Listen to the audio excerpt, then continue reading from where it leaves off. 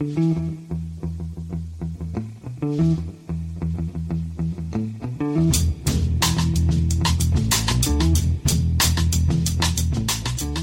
and welcome to The Price of Football, the show that looks at the money behind the beautiful game and can't apologise enough to Derby County fans for the massive harshing of your buzz that's about to happen. I'm Kevin Day, and here's Liverpool University's Kieran Maguire. It's questions day, Kieran, but we have a couple of news stories. The first being that producer Guy has gone rogue again. As you'll know, Yes. I asked a while back if he could perhaps sub some of the questions down a little bit before he sent them, and we have one today that's so long I had to leave a trail of crumbs so I could find my way out of it, to be perfectly honest. Well, when they have chapters, you do start to worry. You do start to worry a little bit. Anyway, on to the question, says the question. I also start to worry when I say, I mentioned the word sub in front of it. I shouldn't do that either, should I? And don't Google that, anybody. Anyway, let's get the Derby story out of the way so their fans can get back to celebrating. And as predicted, Kieran, the takeover is seriously in doubt. Yes, and there's no solace in any of this. You know, if you're a Derby County fan, you want to start planning for next season with a degree of certainty, and that's what we're not getting at present. There is, in theory, a bid from a guy called Eric Alonso. There's bits that we do know about him, and there's bits that we don't know about him. So Eric Alonso is a director of a company called No Limit Sports Limited, which claims that it's interested in buying Derby County. If you go to Companies House, No Limit Sports Limited consists of a company which has £2 in its bank account. Holy mother! Really? Which isn't a great start when you're looking to fund the acquisition. There's been a number of stories rumbling around the newspapers in the past few days. It apparently, according to one, Eric Alonso was asked by the EFL as part of its owners and directors test, and I think the EFL are doing exactly the right thing. They said, we want a £35 million deposit paid just to show that you've got the resources to carry through this deal. That was 2 weeks ago. The EFL, if the story is correct, haven't heard a dicky bird since from Mr. Alonso. He's appeared on national radio, I believe, saying there's nothing wrong, everything's going ahead. But I think as early as January, he was trying to buy Sheffield Wednesday. He offered £30 million to Delphine Chansiri. At the time, Alonso was an advisor to Sheffield Wednesday. That deal was turned down, or that offer was turned down. He then, again, according to senior people at Cardiff City. Could you try again?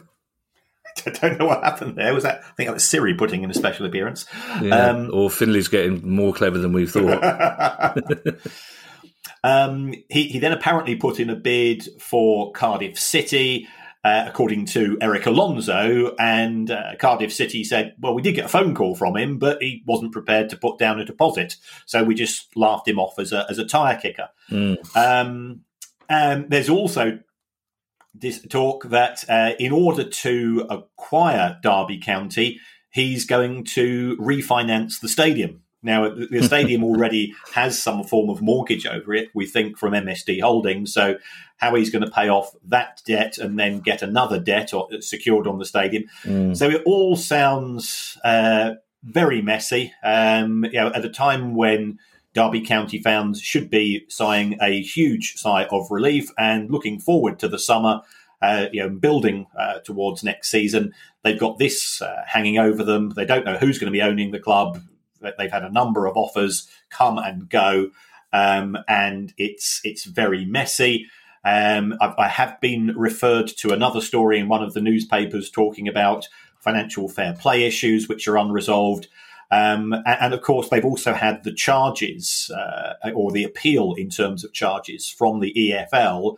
And there appears to be no decision, or if there has been a decision with regards to that, that decision has not been put in the public domain. So It's messy. It needs sorting out as quickly as possible, so whoever is in charge can set a budget and the club can move forwards as quickly as possible. Yeah, and even more worryingly, one of our well-placed sources did some research in Spain, talking to a couple of the bigger agents over there, and both of the bigger agents said they'd never heard of Eric Alonso. They had no idea who he was. And also, talking of Sheffield Wednesday, Kieran, and condolences to every club who were relegated yesterday. But people often ask us why we bang on so much about decent owners, decent directors, etc. Sheffield Wednesday wouldn't have gone down if they hadn't been deducted 6 points for various wrongdoings by ownership, and that's why we bang on about it all the time. But Grimsby, bad news on the pitch, but better news off the pitch for Grimsby. Yes, Grimsby Town have new owners, a company called 1878 Partners, and consists of a couple of guys who are, and I wasn't aware of this, they are Grimbarians. That's what you call a person from Grimsby. Is that really? I didn't know that. Yeah. I've been looking at the Grimsby Telegraph in great detail over the past few days. One of them is called Jason Stockwood, and this is the type of story that I really like. He's a local lad. He's an ex-ball boy, and he's now taken control of the club with a partner called Andrew Pettit, business partner, and they are definitely saying all the things that we like to hear from owners. First of all, they say, we are not owners. We are the temporary custodians of the club. This is not a financial investment. We've been successful in our personal businesses, and this gives us an opportunity to put something back into the local community, which is fantastic. Looking at Grimsby, first of all, commiserations in terms of what's happened on the pitch. However, I've got their accounts for the last decade or so. What I would say is it is well-run club financially. I know that doesn't necessarily transfer to good things happening on the pitch. The accounts are detailed, even though they could have taken the abbreviated accounts option. So if it's any consolation, and I'm sure this is of zero consolation to Grimsby Town fans, I would have given them a 5-star rating from the Price of Football analysis of football accounts review. Yeah, it might be a consolation to a couple of them, Kieran. You never know. They've got a very good and well-organised support fan base as well. I didn't know that about Grimbarians. That's really interesting. But I guarantee, as we speak, that some of those Grimbarians will be saying, club's not in Grimsby, mate. It's Cleethorpes. Yeah. There you go. just before we get the tweets. We might as well cut as many tweets off at the source as we possibly can.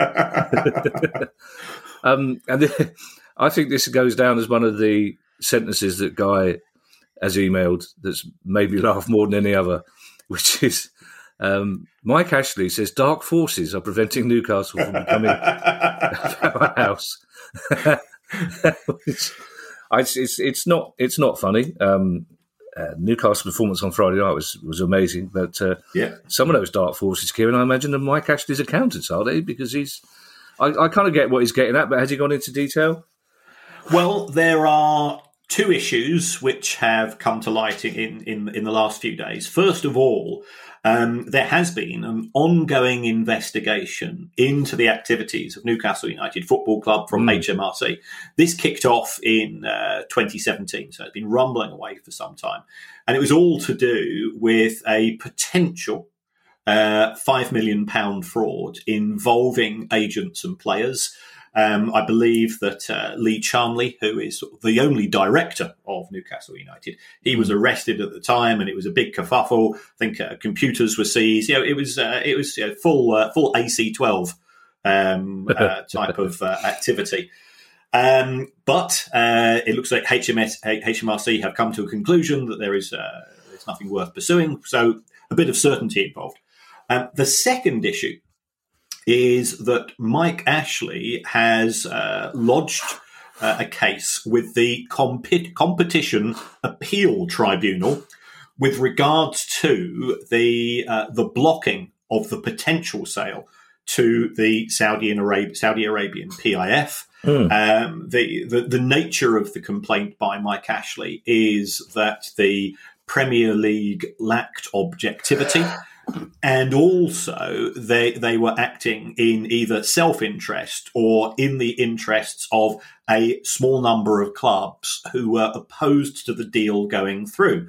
Now, we don't know who those clubs are. An educated guess would be that perhaps the Big Six don't want Saudi Arabian investment because they don't want a Big Seven to be created, as far as they're concerned, because 7 into 4 doesn't go unless you watch certain websites. Excuse me, my hay fever kicked in big time yesterday, hence the snuffling in the background. Do you think, Kieran, I mean, this idea that it's not a conspiracy theory, but this idea that the Premier League and other clubs wanted to prevent this takeover has been around for a while. Do you think Ashley's complaint to the competition people postdates or predates the Super League thing? Do you think he's trying to surf on the current unpopularity of the Big Six in the hope that people might be more willing to investigate whether or not they held that bid back? Well, he does have another lawsuit against the Premier League going through. I think that's going through the traditional courts. All of this, for people saying, well, yeah, this appears to be unusual. We've got Mike Ashley and potentially the fan base in alignment. What Mike Ashley is trying to do here, from what we can make out, is that he's trying to get compensation. Now, where's that compensation going to end up? It's going to end up in the pockets of Mike Ashley in all probability. So I think this is his attempt to take things forwards on the back of the collapse of Super League, and we will be looking at a number of Super League related issues. There have been developments at Arsenal, at Liverpool and Manchester United over the course of the last few days. So we're taking a look in that more depth on the Thursday show. But you can understand him wanting to try to come out of this as a good guy. A bit. So developments will take place, and if you've got a silver tongue, if you get a phone call from an 0191 phone directory, then I'd pick up that phone quick. There's plenty of work available. Yeah, those Super League stories, if it's confirmed, the story that Man United's potential new kit sponsor have pulled out because of concerns about fan issues is a massive story, which is why we will do it properly on Thursday rather than skim over it now. Now, Kieran, the next story is also our first question, which really confused me because I've got a very specific system for writing down questions and news stories. But this is a story and a question. So either this is a massive coincidence or Guy has sat on this question for ages on the off chance that Ed Sheeran may become the new shirt sponsor of Ipswich Town, because Ben Andrew said that his favourite band, Enter Shikari, sponsored their local team, St Albans. The Libertines also sponsored Margate. Wet, Wet, Wet, of course, sponsored Clydebank. And Fatboy Slim had his record label on seaweed shirts. Ben says, I'm a Hull fan, but I felt inclined to buy the St Albans shirt as band merch, as many Enter Shikari fans did. Does this have a large boost for team shirt sales? And if so, should more teams do it? I mean, basically, if Ipswich Town shirt's got Ed Sheeran on it, they're going to sell a lot of them. Maybe not to Ipswich Town fans, but they will sell a lot of them to teenage pop fans, won't they?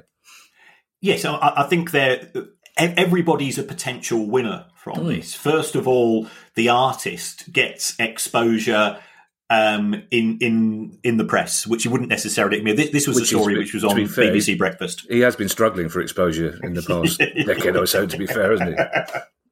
Yeah, but it's free. He's not having to do anything. It's great that he's supporting his local club. It's good for the club. Will it have a huge boost in sales? Probably not. But the next time, if he's got any sense, the next time he goes on tour, and let's face it, it's a fairly low cost tour. He doesn't have to go and pay for a backing band or anything of that nature. It's just Ed and a guitar.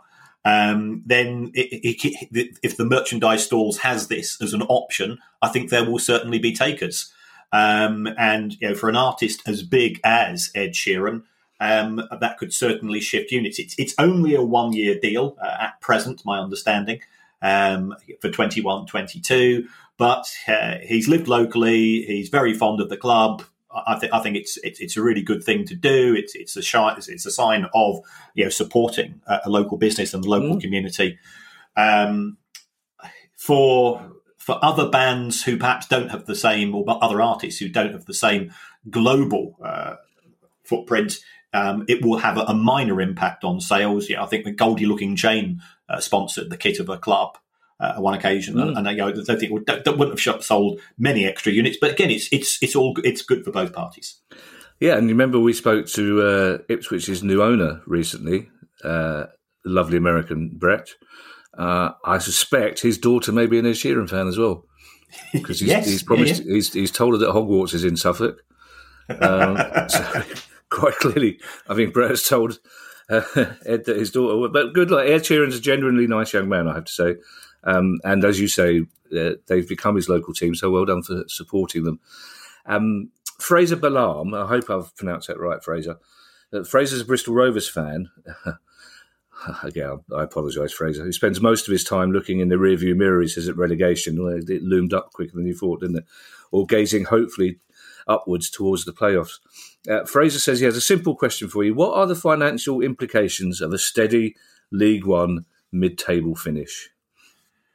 Right. I suspect that producer Guy's been sitting on this question for a few weeks. Yeah, you kind of gathered that. He's been sitting on a lot of questions recently. I think he's trying to... Where's our money? Well, exactly, yeah. I think he's doing that. I think he's probably read his daughter, The Princess and the Pea, and he's trying to see how many questions he can sit on before he stops feeling the pea underneath the... That's an esoteric reference, isn't it? Yeah, very good. Yeah. Anyway. Right, so if we take a look at League One... 3/4 of the teams are losing money. And if you're going to be sticking around in League One, well, it's not going to be cheap. The average losses for teams in that tier are £30,000 a week. So wow. It's grim finances, as it is for the vast majority of clubs in the EFL. They do have a challenge. Controlling costs. It's a challenge that some of them, we've got one of our heroes, Andy Holt at Accrington.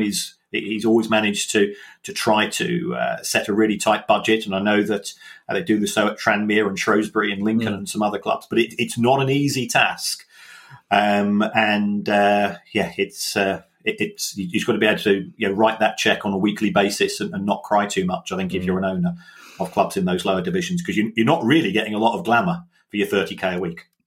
No, you're not. Yeah, that's true. I thought I had to say something off the back of that, Kieran, so I came up with a platitude. It's better than nothing. Mark Ridley says, are you able to throw any light on how release clauses work? Reading have a promising youngster called Michael Olise, who allegedly has an £8 million release clause, with several Premier League clubs rumoured to be interested. If the clause is activated, do Reading have to sell him? I recall Arsenal activating Luis Suarez's release clause for a tiny amount of money, I believe, but Liverpool didn't sell him, and it appears to be different in Spain, for example, where players' contracts are centrally held and all seem to have release clauses.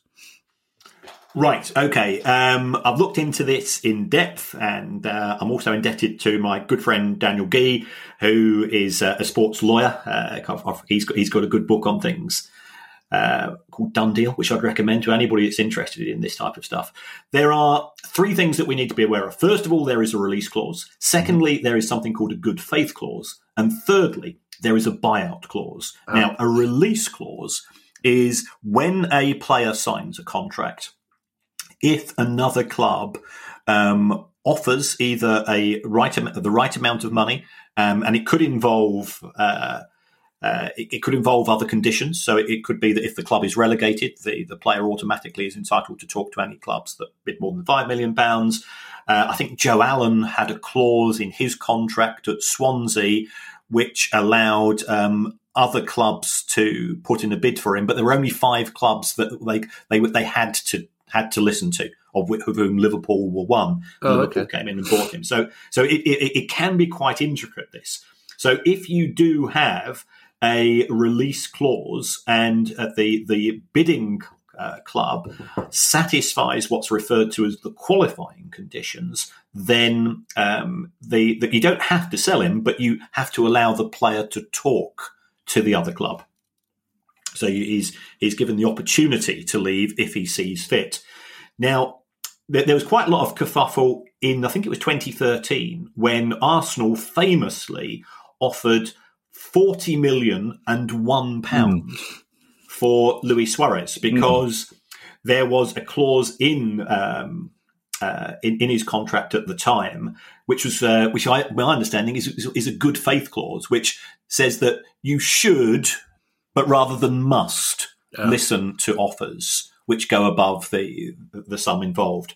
Now that would have to be probably tested in court if Liverpool hadn't wanted to sell Suarez. Suarez has subsequently said that he was thinking about joining Arsenal. And Steven Gerrard, who was the Liverpool captain at the time, said, persuaded him to not take it more than sort of the legal side of things, because he says, stay here for another 12 months and you'll be able to join a big club as opposed to Arsenal. And on the basis of that, Suarez, did stick around, and of course he ended up at Barcelona. So, these things can take place. It does look like it's a very complicated legal issue. If Liverpool refused to allow Arsenal to talk to the player, then either Arsenal could have taken Liverpool to court, or Suarez could have taken Liverpool to court if he so desired. But it's not quite the same as a release clause. So I think in respect of Michael Elise, if Reading do receive an £8 million offer, and if the stories are true, then they would be obliged to allow the player to talk to the bidding club. So that's where we are domestically. No. When it comes to Spain, the position is that the player has to, and every contract is my understanding in Spain, every contract has this buyout clause embedded within it. And the player has to buy himself out of any remaining years of that case. Now, what normally happens, if we take the case of Neymar going from Barcelona to PSG, I think the clause was it 222 million euro.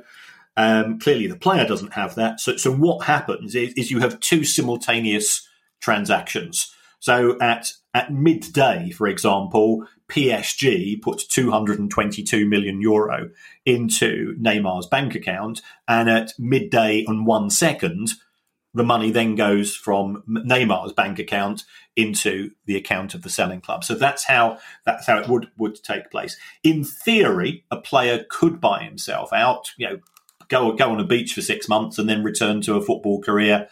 And agree to sign for another club. There's nothing to actually stop a player from doing that. But some of the higher release clauses would be prohibitive for individuals, regardless of how successful a career they would have had. Bless you for asking me to confirm that it was 222 million euros, that amount you were talking about. It's one of the reasons we get on so well. Our next question comes from Brad Clough. I mean, that's two good names. I mean, Brad's good enough, isn't it? But Brad Clough, well. Brad has a two-part question, he says, which I know you love. I don't mind this one. Firstly, was that a young Kevin Day in the audience for the recently repeated TV show An Audience with Jimmy Tarbuck from the mid-90s? I've been arguing with my dad that it was. Secondly, Derby had under-18 players in their squad for the FA Cup game at Chorley who wore the 32 red sponsor shirts. Isn't there a rule which states that under-18 shouldn't wear gambling-sponsored shirts? And the youth team has a different sponsor, so how do they get around that rule? That's a good question. To answer your first question, Brad, yes, it was me in the audience with Jimmy Tarbuck. I've known Jimmy for a while. I've known his daughter Lisa for a long time. My abiding memory of that night is that I was sitting close to Emma Freud, and I found myself standing in the urinal next to Hank Marvin. So I was with two rhyming slang originators in the same night. I'm never going to meet Ruby Murray, let's face it. So, but having been close to Emma Freud and Hank Marvin, and actually as Hank Marvin and I were in the urinals during that classic male chat, all right. Two other blokes. I presume he wasn't doing the Hank Marvin shuffle. He wasn't, but even better, two other blokes came in, and it turned out they were the rest of the Shadows. So, what a night that was! Secondly, I don't know, Kieran. Oh, right. Well, I mean, I'm still reeling from that. Yeah, there's always a showbiz tale that I look forward to from you, Kevin. And I was once in the urinals next to Animal from the Anti-Nowhere League. Oh, really? That's my only celebrity toilet incident. Well, I'm prepared to admit to anyway. If that had been Animal from the Muppets, that would have been. I once shut Joan Collins' ankle in a toilet door. Did you? Yes, she called me the C word. Really? I literally, and it was only 5 minutes since Elton John did the same thing. It wasn't the best 5 minutes of my life. I was going down a corridor at the Old Vic. I was writing this. It's just after Kevin Spacey had taken over the Old Vic, and through a long set of circumstances, I was writing Kevin Spacey's material for this gala, and I was walking down this corridor, pushed the swing doors open, and knocked Elton John over. No. I know, and I tried because it was like have you seen a tortoise tried to right itself? Because that was what I tried to help him, and he said, "Get your hands off me, you C word." And then I know, and then I thought I'll go to the toilet and cope with this situation, and I didn't realise there was somebody in there who was for some reason it was. So I slammed the door; it was open, and it was I caught Joan Collins' ankle in it, and she called me the. Blimey. I know. So if I ever do write an autobiography, it would be called Joan Collins Called Me. Anyway, but, Brad asks, but you animal. That's good. It's more likely that I'm going to meet people in showbiz, Kieran, in the same way it's more likely you're going to meet top accountants. You'll meet Swiss Ramble. You'll have a Swiss Ramble story one day, don't worry. That would be the high watermark of my life. I know, Kieran. I genuinely know. So Brad's question, that's a good point because there were several under 18 players in that Derby team, and they were wearing the shirt of the gambling sponsor. Yeah. So I've gone to the FA handbook for 2020-21. This is why I have to get up so early on a Sunday morning. And we have the following clause. It says, in the case of a team comprising players all under the age of 18 years on the 31st of August in the current season, the appearance on or incorporation in any item of clothing, football boots or other equipment of any reference whatever to a product, service or other activity which is considered by the association as detrimental to the welfare, health or general interest of young persons is prohibited. And this includes, but is not restricted to, age-restricted products and services such as alcohol and gambling. So could Derby get away with that? Well, if some of the players had reached the age of 18 on the 31st of August, then they were in the clear. If not, this could be added to yet another, to the long list of things which they've not necessarily dealt with spectacularly well. But I'm hoping that there will have been at least one 18-year-old player, and therefore they're in the clear. Hi, I'm Steve Lamack, and every week I'm joined by Music Ally's Head of Insight, Stuart Dredge, on The Price of Music, the weekly podcast all about the money behind the music industry. In each episode, we discuss the very latest goings-on in the music business and dig into the finances behind the big stories. So whether you're a music lover who just wants to know more about what really goes on in the industry, or you're an aspiring musician, manager or label owner who wants some inside knowledge on how Spotify's financial model really works, or what the future holds for independent live music venues, this is a show for you. Subscribe to The Price of Music in your podcast app now. See you soon. But didn't you say all? That sounds like that'd be the loophole. If did it say all the players or one? That's right. Yeah. So, right. if you've got one who is 18 by the 31st of August, they're in the clear. Right. Okay. That's good. They don't need all the good news they can get Derby fans, do they? Because they stayed up. Although we've still got another Derby question to come from a Derby fan. Stephen Dyson, this is an interesting one. It's something we haven't touched on before. Stephen Dyson says that NFL player Russell Okung has become the first major athlete to have half of his contract paid in Bitcoin. Is this something we could expect to see further, especially in football here? If so, how will it be recognised in balance sheets, and what impact will it have in terms of contract value, with Bitcoin being extremely volatile? And could fans start offering to pay clubs in Bitcoin for tickets, etc.? And it may surprise you to know, Kieran, that I'm not 100% sure what Bitcoin is or how it works. Right. Bitcoin is an alternative to traditional currency. So instead of the dollar, sterling, the euro, the ruble, it is an independent form of currency. There is a fixed number in theory of Bitcoin, and it's been around now for a few years. And as Stephen rightly said, it's something whose value increases or decreases. It can be used through blockchain as a vehicle for satisfying transactions between individuals. It has been linked to organised crime because it's a way of passing money or passing wealth of some form from one party to another without necessarily leaving a crumb trail, going back to what we were talking about earlier at the start of the show. Sorry to interrupt, just so I get this straight. Do these coins actually, because we know, whatever you say about £1 million contracts, $1 million contracts, we know there are these banknotes available. We know the Bank of England has got huge gold bars, and presumably the Russian bank has as well. Does Bitcoin actually exist, or is it all... No, it's purely digital. It's purely digital. Digital. Right, okay. And also, as somebody who likes to nerd out, I know we think of traditional currency as being fully backed, but it's not. If everybody went to their bank today and asked to withdraw the value of the money that you've got in your current account, every bank would fail. So banks actually... I'll stop you there, Kieran, not mine. I want that last £3, please. You can't have it. If everybody takes their last £3 out, we're in big trouble. Yeah, I think banks carry probably about 3 to 4% of the value of bank accounts at most. 3 to 4%, is that all? Yeah. Wow. Oh, that's a genuine old-timey eyebrow-raising moment there. That is... well, I'm going to get that £3 out tomorrow just in case there is a run on the bank. Yeah, exactly. I had no idea that was all it was, Kieran. Good Lord. Wow. Yeah, that's called a liquidity buffer. Oh, I knew that, obviously. Yeah. Right, so Stephen's question then. Yeah, back to Stephen's question. So, yes, Russell Okong is one of the highest paid players in US franchise sports. So he's asked for half of his salary to go in the form of Bitcoin.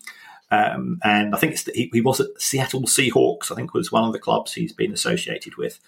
The benefits to Russell Okong is that because Bitcoin itself has a price in the same way that gold or oil has a price, if that price goes up, then the value of what he's being paid in terms of his salary can change. And since this deal commenced, Bitcoin prices have been rising because more and more people are buying them. So that would be the benefit to a footballer.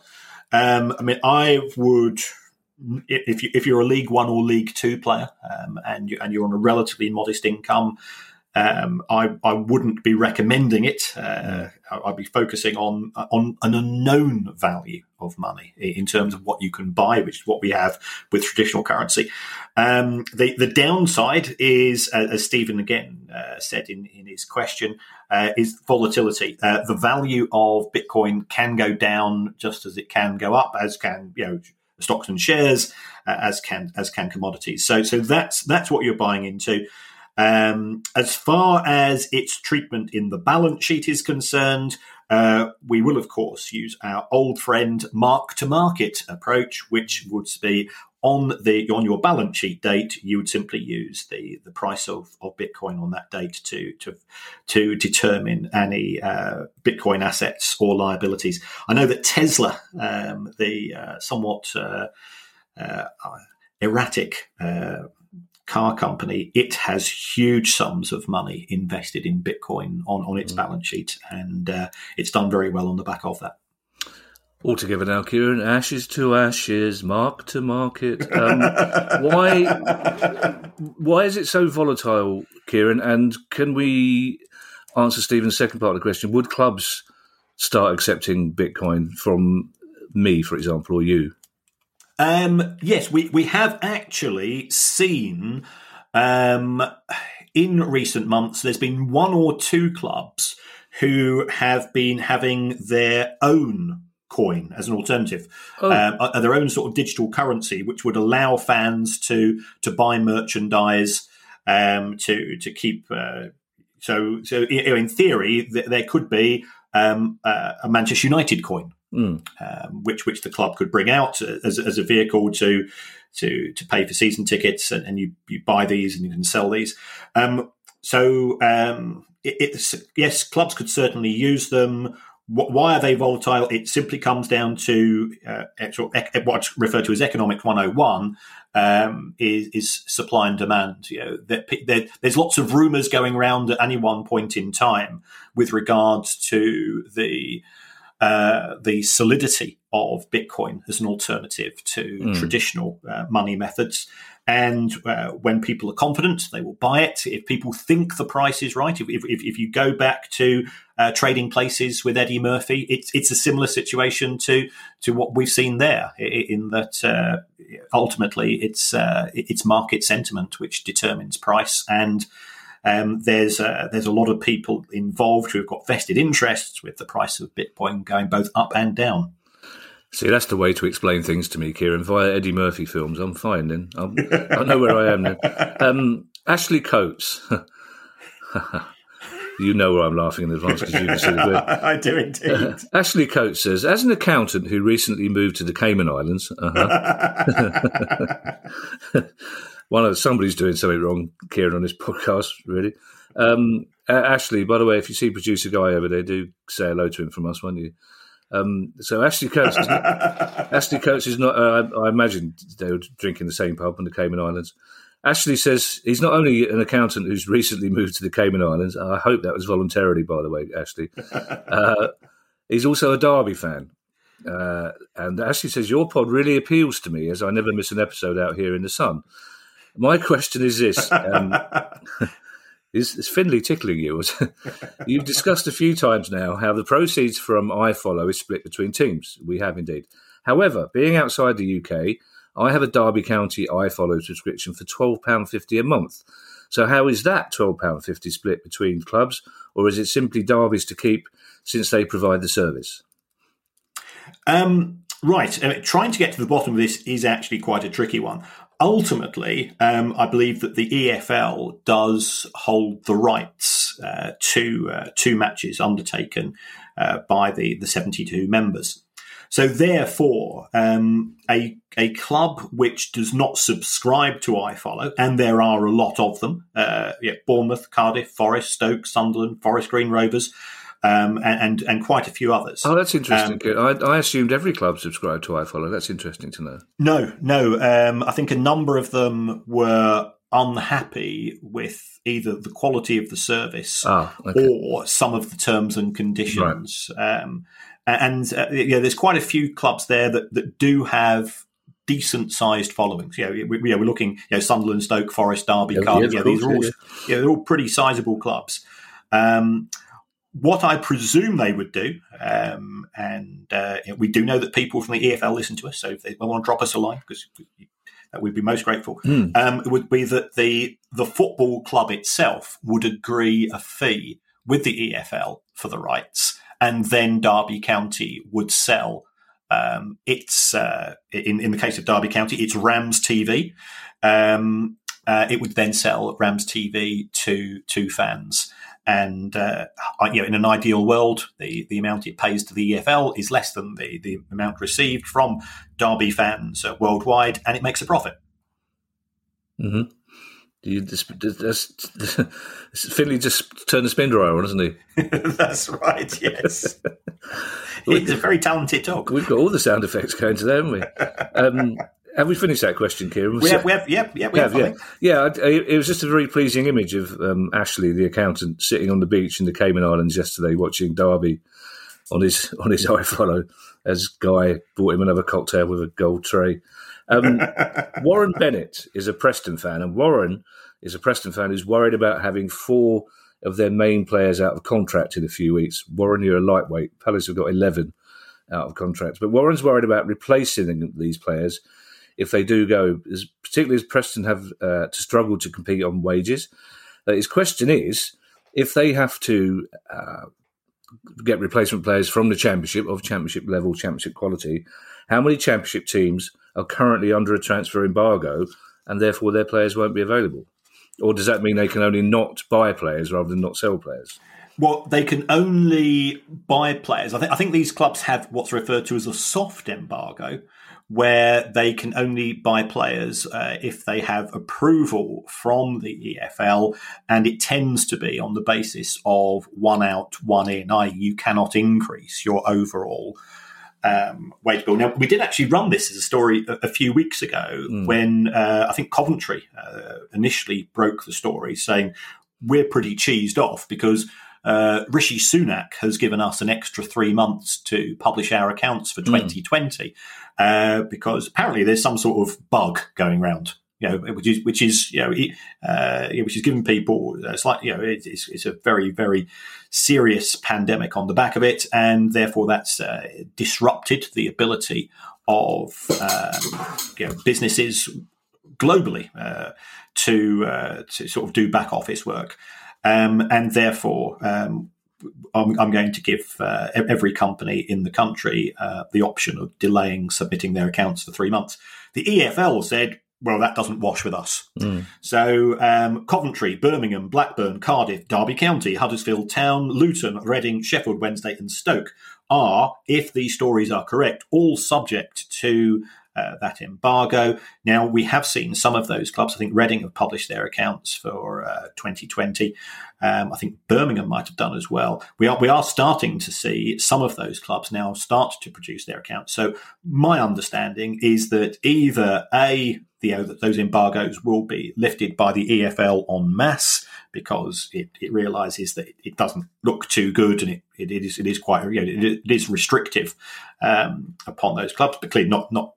This wouldn't really help Warren and Preston because they'd like to be in a stronger position than those other clubs. Or as they publish them one by one, they automatically drop out of the embargo. So that's where we stand this summer. But there are talks of at least 2 of those clubs in that list that I've given you being potentially subject to financial fair play charges in respect of the losses that they've made over the last 3 years. And I'd rather not name those clubs at present. Yeah, fair enough. My apologies to Warren Bennett. I think I got the emphasis wrong. I think Warren was more worried about how many clubs are able to come in for Preston's players rather than how many clubs would have players available should those players go, if you see what I mean. But, I think we have sorted it out anyway. Yeah. Now, Kieran, I'm aware that we're recording slightly. People took it amiss when I said we were recording early last week at 9:30. People, that's not early, says people. It is in my world. They're not showbiz folks. Exactly. But we're a little bit later today, and I'm aware, Kieran, that there is some kind of meaningless Premier League game on BBC at midday, which I shall be watching, of course, with my feet up, secure in the knowledge that we've already got ourselves safe. But anyway, here's the long question. If I'm not out in half an hour, fetch another comedian to finish the pod. I'll give you Jason Manford's number. And it is a good question, though. We take the pretty route. Is basically what I'm saying. The question is from John T, who says, without wanting to mention the dreaded D word again, when Derby County sold their stadium, so sorry, Derby fans. A lot of attention was paid to whether they paid the correct amount for the stadium. I've always wondered, does or should the same attention be paid to transfer fees? For example, as Chelsea paid the release clause to Athletic Bilbao for Kepa Arrizabalaga in 2018, we know he cost £71.6 million. But when they decided he wasn't good enough and replaced him with Edouard Mendy for £22 million from Rennes, then they replaced him rather. And my question is, if I was sporting director of Rennes and Chelsea offered me £22 million to replace a keeper worth £71.6 million, shouldn't I be asking for at least that amount? Right, I'm back. Did I miss anything? But it was distinct, but it's a very fair question because it's, you don't know whether Chelsea want Mendy as a replacement keeper or as a backup keeper. But if they've just paid 71.6 million and now they're looking to bring another keeper in, you say, well, he's got to be worth more than 22 million. Yes, yeah, I can understand John T. Is if you're talking about Chelsea goalkeeper, is there somebody called John T from Chelsea that we should be aware of? Possibly. Who might be next Palace manager? That John T. You mean? Oh, really? Oh, yeah, right, okay. He's on the list. Yeah, along with every other available. Yeah. I like John T. It sounds like jaunty, and that just made me laugh. But in the case of Rennes, I think we've really got to come down here to the position that French football finds itself in that we mentioned before, TV deals collapsed. Yeah. French football is in crisis, and therefore, to a certain extent, clubs are willing to accept fire sale prices because of the need to pay the bills as they fall due. If I was Chelsea, I would have simply said, we've vastly overpaid for Kepa. We've dropped a brick here, and the price we paid for him isn't indicative of his market worth. So therefore, we can't use that as a benchmark when signing Mendy. And the other issue, of course, could be that linking seamlessly to an earlier question.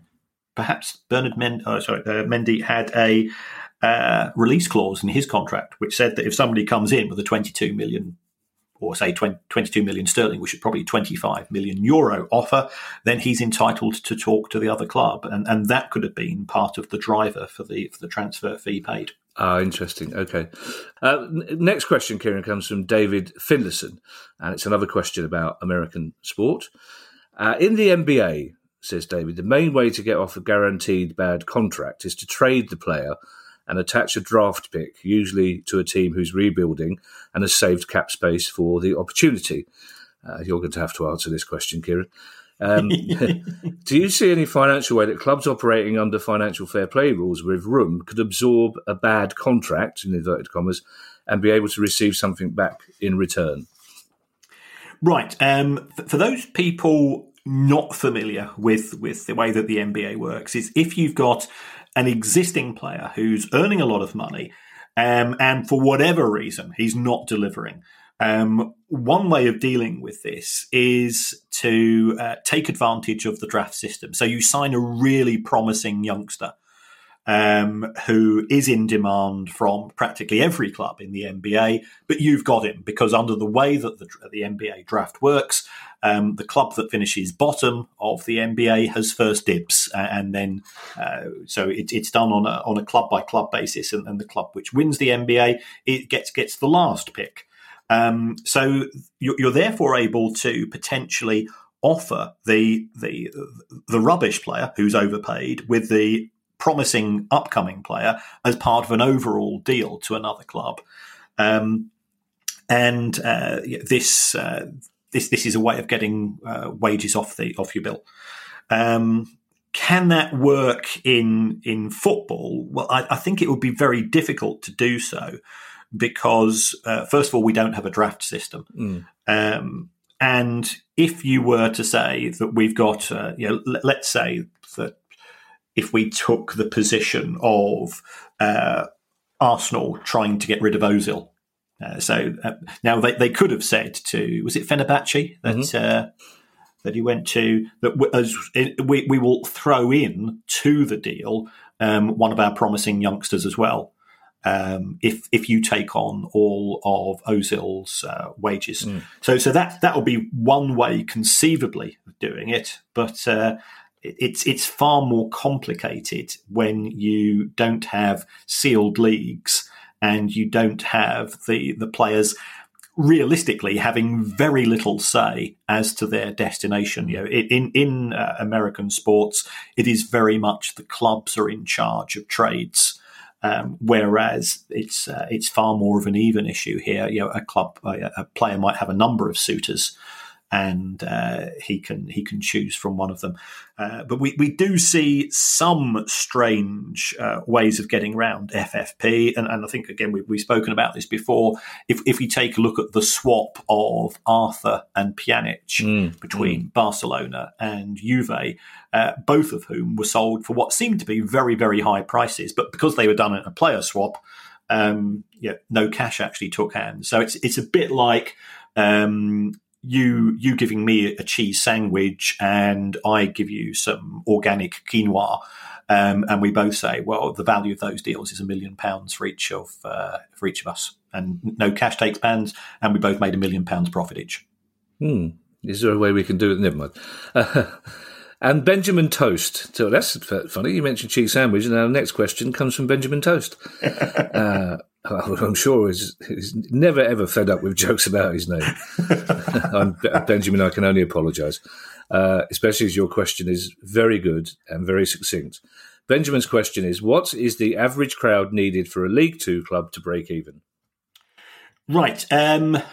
Because individual clubs have varying attendances, what I did instead here is I worked out, well, how many more fans would we require for each club? Because some are bigger than others. But Bolton get big crowds in League Two. And congratulations to Bolton, by the way, on promotion yesterday.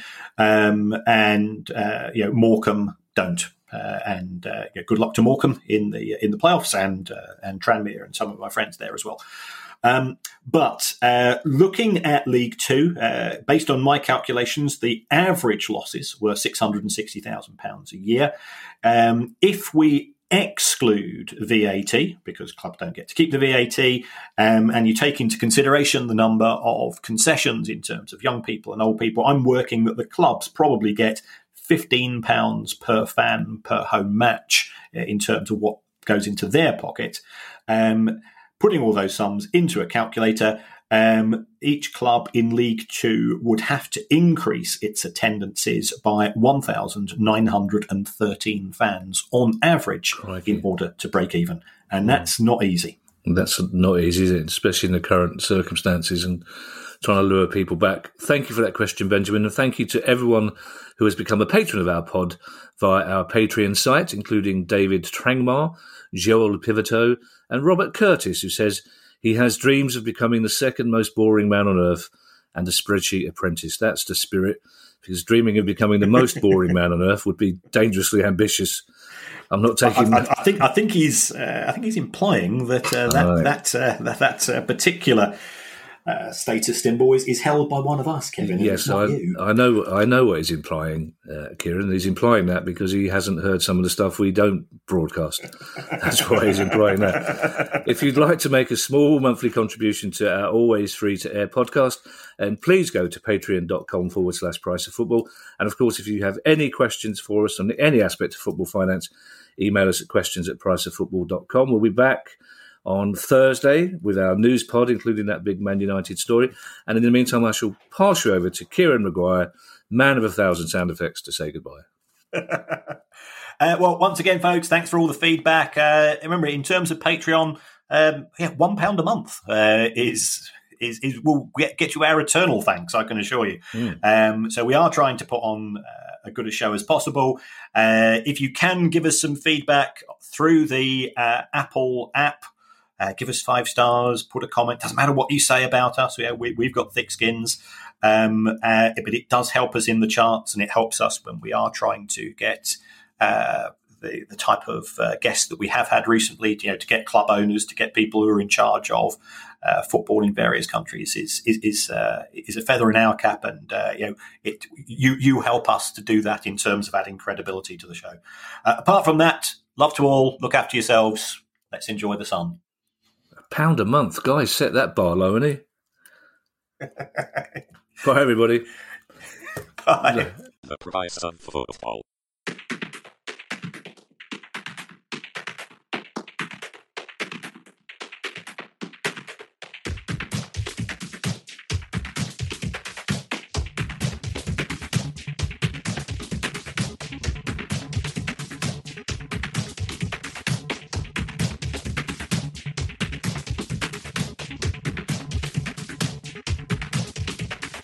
The price of football.